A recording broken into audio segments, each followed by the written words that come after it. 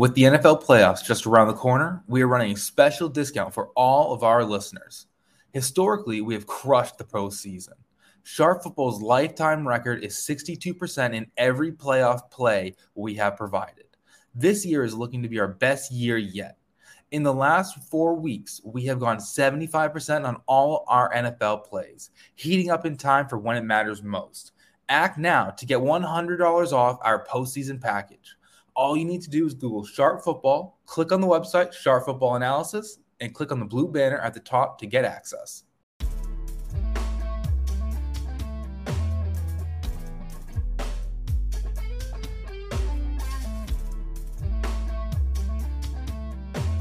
Welcome to the Sharp Angles Betting Podcast. I'm Ryan McChrystal. You can find me on Twitter at Ryan_McChrystal. And before we dive into our Week 18 props, be sure to subscribe to Sharp Angles on Apple, Spotify, or wherever you're listening to your podcast today. You'll get all 4 of our weekly podcasts in that feed.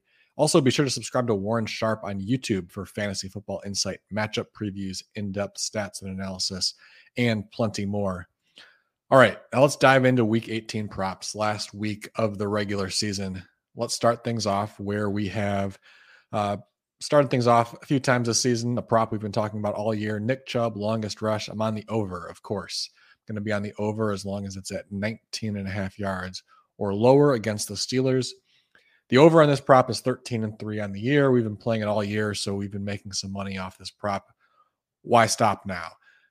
This line the past 2 weeks has been available at 17.5 yards. I think it probably stays there against a well-respected Pittsburgh defense, although I think there's some evidence that we'll get to in a moment that probably calls that into question and makes this a pretty good matchup for Chubb. I think we should feel really confident if that line is as low as 17.5 or even at 16.5, where it has been, where it was just a couple of weeks ago.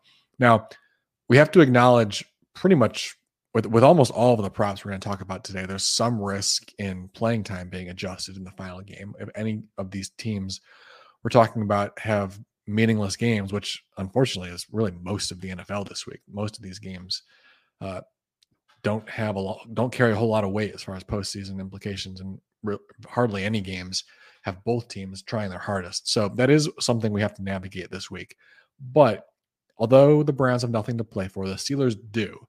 And in such a big rivalry game, I think that's one of the incentives for the Browns to play. I mean, this still means a lot to the Browns to be able to beat the Steelers and knock them out of playoff contention. That would mean a lot for them. So I would suspect there's been enough motivation, enough focus for them in practice that, they're going to come out and play a decent game. And I would also expect that means we see most of the starters play a normal workload. I think it's also worth noting that the Browns already beat the Steelers this year, and they've got a chance to sweep the season series for the first time since 1988. That in a season that's been a disappointment for Cleveland, that would be a fantastic way to end the season on a high note and something that they could carry over into 2023. I think that's enough for them to be motivated to come out and play their starters and treat this as a normal, meaningful game. Another factor in this game, a reason specifically why we should expect Chubb to get a good workload, he's 52 yards away from 1,500 on the season. He's never reached that threshold before. So I think that's a meaningful number. Obviously, his rushing yards prop is going to be higher than that, so we can't really benefit from knowing that that's a goal they're shooting for. But as far as workload goes, I think we should assume that at a minimum, they want to get him enough carries that he gets over 52 yards. So he should see a pretty decent workload. Now, in terms of the matchup, obviously the stat that we reference in these longest rush props is yards before contact. And the Steelers have not done well in this area this season. They're allowing 3 or more yards before contact on 25% of carries by running backs. That ranks 22nd. So they're below average in this area. That means that Chubb is going to have some running lanes. And when he gets those running lanes, that's when he hits the over on this prop almost every week. Now, you might be wondering, is that line skewed a little, or is that number skewed a little bit because they played without TJ Watt for a significant portion of the season? That was a question that I certainly had when I saw that number. So I went back and looked it up. Since Watt was back on the field in week 10, they're allowing 3 or more yards before contact on 26% of carries. So they've actually been worse with Watt out there. Now, again, I'm not going to argue that they're actually worse without Watt, but I think it certainly means that at least in this particular area, Watt has not been a meaningful re-addition to the defense since he's been back out there in terms of limiting these significant running lanes. So Chubb should get some running lanes, and we know that when he does, he takes advantage of them at an incredible rate. So once again, I'm on the over on Nick Chubb's longest rush against the Steelers. Another prop that we've been playing a lot lately is Mac Jones interceptions under. We're going to bet on him to keep his streak alive of not throwing an interception against the Bills this week. We've played this prop each of the last 3 weeks. It's been a winner each week. If you were fortunate enough to jump on this trend before I did, you've even had a nice end of the season because he's only thrown 1 interceptions over his last 8 games. Obviously, he did have a lot early in the season, so that probably wasn't a trend that many people jumped on early, but it has certainly emerged as a really strong trend based on how the Patriots have adjusted their offense since he's been back on the field. Since Jones returned from his injury in week 7, 28% of his passes have not crossed the line of scrimmage. That's now the highest rate over that span. The past couple of weeks, we've mentioned on the podcast, it was the second highest rate. That number has actually jumped up. He now has the highest rate of passes that don't cross the line of scrimmage since he came back. So they're not putting him in. They're not letting him put the ball in harm's way. They don't trust him to throw the ball downfield. They just want to play it safe, basically. And this is a meaningful game for the Patriots, so I think they're going to continue to do it. If it were not a meaningful game, and for some reason, if things played out differently and they were out of contention, I might back away from this trend because they might open up the offense a little bit. But as long as they're playing meaningful games, they just don't trust Mac Jones. They just want him to manage the game. And in this particular matchup, our confidence should probably be boosted a little bit because of the way the Bills play on defense. We've talked about it at various times throughout the year. The Bills often use a very vanilla look on the defensive side of the ball, not blitzing and playing a very high rate of zone coverage, using too high safety coverage at a really high rate. The Bills use the second highest rate of too high safety coverages this season, and that's going to cause Mac Jones to be even more conservative. That rate of him throwing passes that don't cross the line of scrimmage is 35% against too high coverage. So more than 1 out of every 3 passes is just dump offs behind the line of scrimmage. So I think this has been a really strong trend over the second half of the season. And in this particular matchup, we have even more reason to believe that Jones is going to be ultra conservative.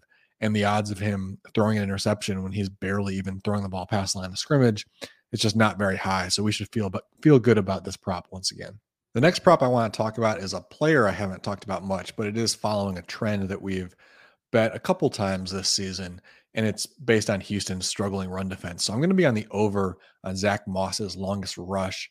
So long as this line is at 14.5 yards or lower, obviously Moss is not very explosive. So I'm not comfortable betting on that line if it were to climb a little bit higher, which it could.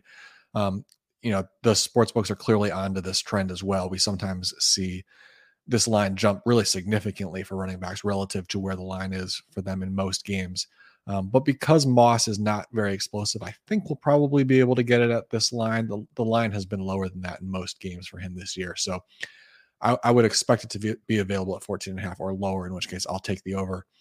And this just has to do with the Texans defense. They've been terrible against the run. There's really no other way to describe them.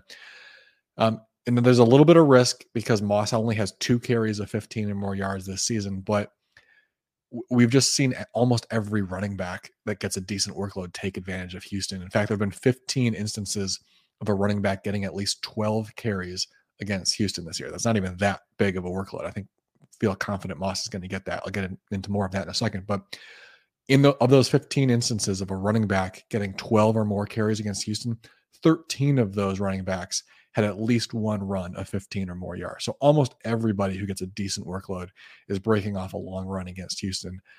I think we should feel good about any running back that we feel confident is going to get a good workload. So that certainly qualifies for Moss. To get into some of the yards before contact numbers, Houston allows 3 or more yards before contact on 28% of carries by running backs. That's the 3rd worst rate in the league. They allow 10 or more yards on 15.6% of carries by running backs. That is the worst rate in the league. So they're allowing open running lanes at a really high rate. They're allowing chunk yardage at a really high rate. It's just a really great matchup for Moss. Now, this is a meaningless game for both teams. Should we trust Moss to get a good workload? Obviously, we have to question that in any of these meaningless games. I'm going to say yes because of Jeff Saturday. I disagree with how he's handling this, but I feel confident that he's not going to change his stripes at this point in the season. He is, even in a relatively short sample size, has established himself as an extremely old school, stubborn coach, and his offense is terrible. It's almost a joke how much he has been leaning on the archaic style of football. And I think that's one of the reasons why he likes Moss. Moss is a downhill running back. He should not be a starting running back for anybody. He's a good complementary back. He's a good short yardage back. I certainly wouldn't mind having him on my roster as a second or third option in the backfield, but he should not be the starting running back for anybody. His style just doesn't fit today's game really. But Jeff Saturday, despite losing most of the time the Colts have been on the field, they run the ball on first down, or I should say, they hand the ball off to running backs on first down 56% of the time since Jeff Saturday has been there. That's the second highest rate in the league. Completely inexcusable considering how bad they have been. On those first down carries, the Colts running backs are averaging 3.8 yards per attempt. That's the fourth worst rate in the league. So they're terrible running the ball on first down. And yet Jeff Saturday continues to do it at an absurd rate. And obviously Moss sees the majority of those handoffs. He's been their workhorse in recent weeks. I mean, as I said, this is a joke of an offense. Saturday, the offense that he has developed there, it's been a clown show pretty much as we expected. But for all those reasons, we should feel really confident that he's not going to change in the final week of the season. He's going to continue to stubbornly run the ball, and they might actually have a game script that justifies it in the second half in this game. So that could even lead to a much larger workload for Zach Moss, who has already seen a decent workload in losses over the past couple of weeks. So this is a really good opportunity for us to play Zach Moss against the Houston defense and expect one of his maybe 15 to 20 carries to get a nice big running lane and break off a run of 15 or so yards. So long as that number is available at 14.5 yards or lower, I will be on the over on Zach Moss's longest rush. Okay, so this next prop I'm going to talk about, it sort of goes in reverse of a trend that we've played a few times this season based on the San Francisco 49ers run defense. But I'm going to be on the over on James Conner's rushing yards so long as we get a line where I think it will be. But this line has been a little bit tough to figure out for running backs against San Francisco in recent weeks. If you listen to last week's podcast, I recommended the under on Josh Jacobs rushing yards against them, but I said I would take it at 70 yards or higher. That was actually saying 70 yards was actually kind of going out on a limb to a pretty low, what I thought was a pretty low number, because Josh Jacobs' number had been available at 75 yards or higher for 7 straight weeks. So I said I was willing to go under, even lower than that, to 70 yards. I thought there was a really good chance we got it in that range based on where Jacobs' props had been available. The line ended up being at 55 yards, though, 20 yards lower than his lowest number over the previous 7 weeks. That's maybe a little bit based on not knowing how the Raiders were going to play in a meaningless game. That certainly could have factored into such an extreme drop in that number. Also, there's no doubt in my mind the 49ers' strong run defense also played a role in that. That was such an extreme drop off, though. It caused me to look back a little bit and see what's going on with this trend. And it seems like, although that 20-yard drop in from where we thought the number was going to be to where it actually was, that's extreme. We're not going to see that again. But this prop against the 49ers has consistently been really low, to such a point that the over has been doing pretty well for running backs in recent weeks. Pretty small sample size, but I just want to run through the last 4 weeks and where the highest rushing yards line has been for running backs over that span. So obviously last week we had Jacobs. He hit the over last week with 66 yards. He went over that 55-yard prop. Week before that, Brian Robinson hit the over with 58 yards, going over the 46.5-yard prop. Kenneth Walker had 47 yards. He went under, but only by a half yard. The prop was 47.5 yards. Then there was Rachaad White, who hit the over with 56 yards, going over his line of 31.5 yards. So that's the running back with the highest yardage prop available over the last 4 games. 3 of the 4 went over. Kenneth Walker went under by half a yard. None of those games, though, were good. Exactly. Like Jacobs had 66 yards. That was the highest output. These lines have just been so low recently. And the 49ers run defense has been great. And I think that's one of the reasons why, because earlier in the season, we had taken advantage of their great run defense and played the under a few times and won. I think that the line has over adjusted basically. We're getting these numbers at such low numbers that now the over is starting to win. And I think that just purely based on volume, we should think that if Connor's prop falls low enough, the over is a pretty strong bet. Now, Connor's average line has been available at 54 yards this year. Based on that, I think that it should probably come in lower than that, since that we've seen this trend of these lines coming in much lower than expected against the 49ers. How far is it going to fall? I'm going to say so long as it falls by at least 10 yards, I'm going to be on the over. So if we get a line of 44.5 or lower, I'll be on the over for James Conner's rushing yards. In their last meeting, he had 14 carries for 42 yards.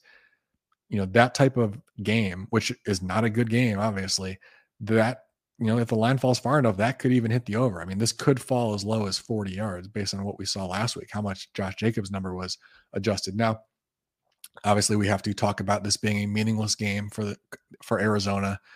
How does that factor into Conner's usage? He had 16 carries last week in a meaningless game, so he had a pretty good workload last week. One of the reasons why I think they will probably continue to use him this week is they have a rookie running back on their roster, Keontae Ingram. And late in the season, if you were going to dial back the usage of your veteran running back, you would probably want to take a look at the rookie you got in your roster. Last week, Ingram played one snap. So they apparently don't really care to give him any opportunities late in the year. They're just going to stick with Conner. I think if they were going to dial back Conner's usage, we probably would have seen that already. We would have seen it in favor of the rookie running back in some form, but that didn't happen. Maybe one of the reasons it didn't happen, and one of the reasons why it probably won't happen again this week, is Cliff Kingsbury's seat is scorching hot and he's probably going to get fired. Maybe the only thing he could potentially do to save his job at this point would be win this game. If he pulls off an upset against a playoff-bound 49ers, a team that is trying to win their final game of the season, because the seeding does matter for the 49ers at this point. Kingsbury could maybe save his job. So he's probably going to coach this game as if it's a normal game. That probably means a good usage for Conner. And so long as this line falls low enough, I'm going to say 44 yards or lower, I'm going to be on the over on Conner's rushing yards against San Francisco, purely based on the expectation that this line is just going to fall so low that we have to consider going in reverse of a trend that we had been playing earlier in the season. All right, moving now to a couple of wide receiver props. I'm going to throw out a prop that might not be available, but I think that there's strong reason to think that it would be a winner if we are able to find a line on it somewhere. That's the over on DeAndre Carter's receptions, the Chargers wide receiver going up against the Denver Broncos. I think you could also consider the over on his receiving yards. That line might be more likely to be available. And looking back at some of his recent lines and when it's been available, it looks like we've had receiving yards as an option for him more often than we've had receptions. Now, obviously, he's playing less in recent weeks as they've gotten more healthy. So that's why we might not get either one of those props. But if it's available, I think there's reason to think that he's going to see some opportunities this week. And it has to do with an opportunity for him to earn some bonus money. He gets $100,000 if he reaches 45 receptions. He's at 43 receptions right now. That's a really strong incentive. So long as this game goes in their favor and they're able to get him some opportunities, that's a really strong incentive to get him at least 2 receptions. And because he doesn't get used a whole lot, if we get a line on his receptions, it could be as low as 1.5. We know he needs 2 receptions. So if he plays, they're going to try to get him the ball. Also, he gets another $100,000 if he can get to 550 receiving yards. He sits at 495 right now. So if he gets at least 2 receptions and at least 55 receiving yards, he gets $200,000. That's not an insignificant amount for a journeyman receiver like Carter. I think the Chargers are going to try to get him those numbers, at least one of the 2 numbers. Obviously, the 2 receptions would be the easier one for them to get. One of the reasons why I think they're going to try this is last week, he didn't really get into the game until the fourth quarter, but he played 13 snaps and he saw 3 targets on those 13 snaps. Carter was targeted on 3 of their final 5 pass attempts in the game.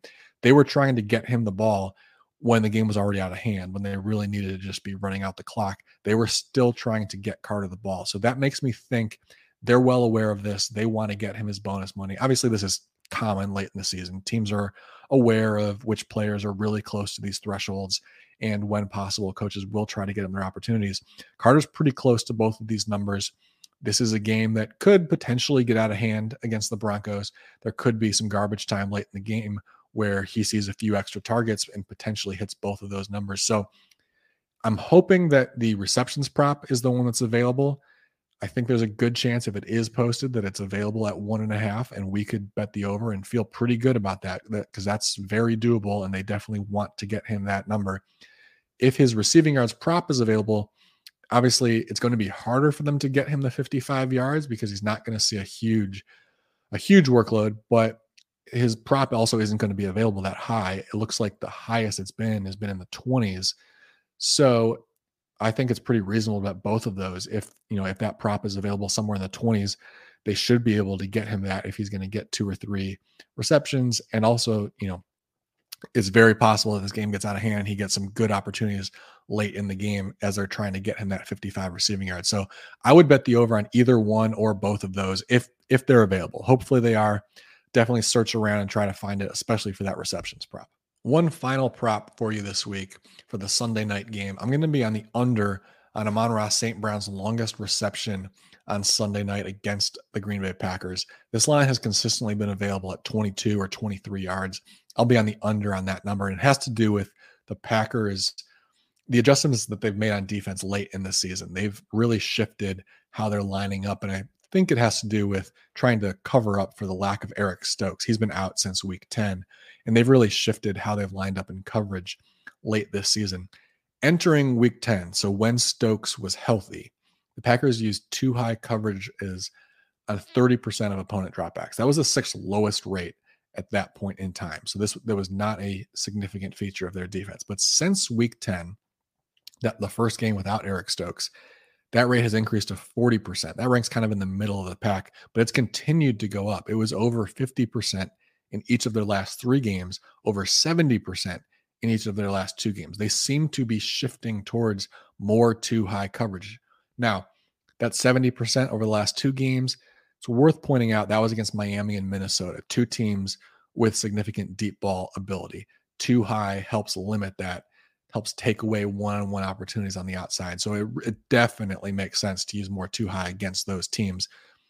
Against Detroit, probably don't see too high to that extreme. However, I still feel really good about saying they're going to play a lot of too high coverages because in week 15 against Baker Mayfield and the Rams, a team that cannot challenge you downfield very well, they use too high coverages on 59% of dropbacks. That's also a very high rate. So it seems to be that they have decided that this is the type of defense they need to play to cover up for the loss of Eric Stokes earlier this year. So I think regardless of the opponent from this point moving forward, if they make the playoffs, we should assume that we're going to continue to see this look from Green Bay's defense. Seems to be very intentional, specifically based on that game against Baker Mayfield and the Rams when they didn't need it. They didn't need to try to take away the deep ball with too high coverage. It seems like that was just the standard look that they wanted to give any team at this point now. So why does this matter for St. Brown? Against too high coverages, he has only 2 receptions over 20 yards this season. As I said, too high coverages tends to take away the deep ball, tends to take away one-on-one opportunities on the outside. The Lions aren't going to challenge you downfield as much against these too high looks.